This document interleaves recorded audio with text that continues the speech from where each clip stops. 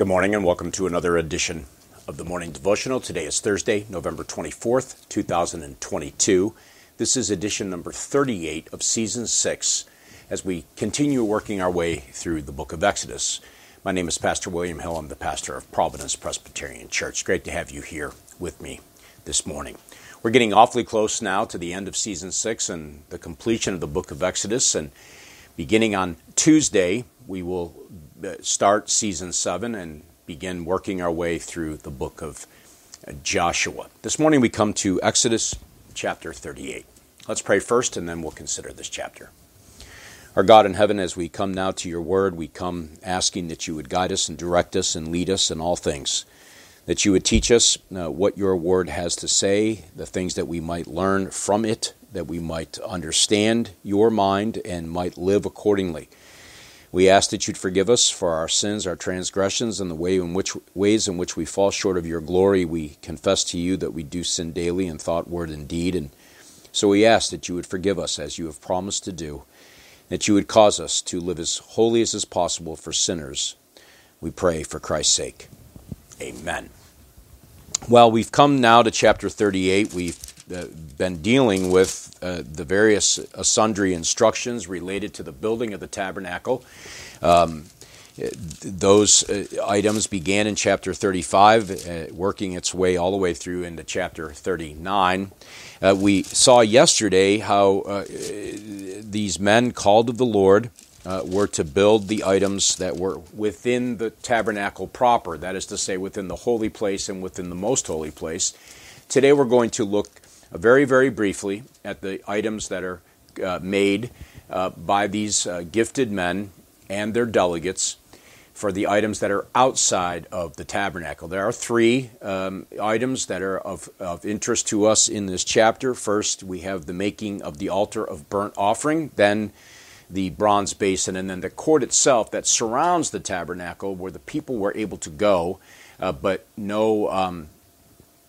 they were not able to enter into the tabernacle itself because they were not themselves priests. So we see first the altar of burnt offering. We know that that represents for us the sacrifice, the final sacrifice of the Passover lamb, the Lord Jesus Christ, when he offered up his life a ransom for many. Here, the animals will be brought. They will be executed by the worshiper. The priest will attend to the matters of that offering as they come for various sundry reasons that are highlighted for us in the book of Leviticus. The next item, which gets one verse mentioned here in this chapter, verse 8, the basin of bronze was then made.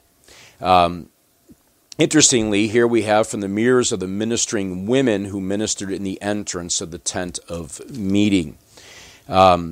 And so here it's a little bit unusual, but we have, in the words of one commentator, the description of the basin includes details about the objects from which the bronze was taken and the women who gave them. The mirrors would have been good quality and made of highly polished pieces of bronze that were most likely brought out of Egypt.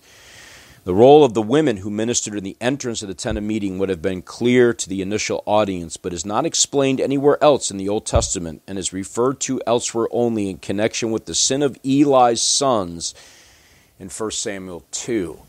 So it is of interest, of course, but we don't have a whole lot of other information as to explain its purpose. We just have this reference, and then it moves on to the final item that we're going to consider this morning, and that is the making of the court itself. As I've mentioned already, the court is that place in which the people were able to go, but the circumcised of the Lord, the covenant people, but those people were not able to enter into the very tabernacle itself. And so these are the three issues, three items that are given to us in this chapter, the items that are outside the tabernacle proper.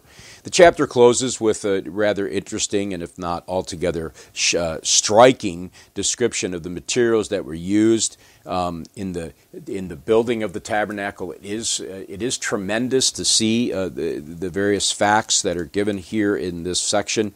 I'm not going to spend any time talking about it, but you can read through there and you can see just how much how many materials, how many different kinds of materials were used, and how much money, as it were, was spent in the building of this ornate place. Simple, but very detailed in its craftsmanship, very detailed in its construction.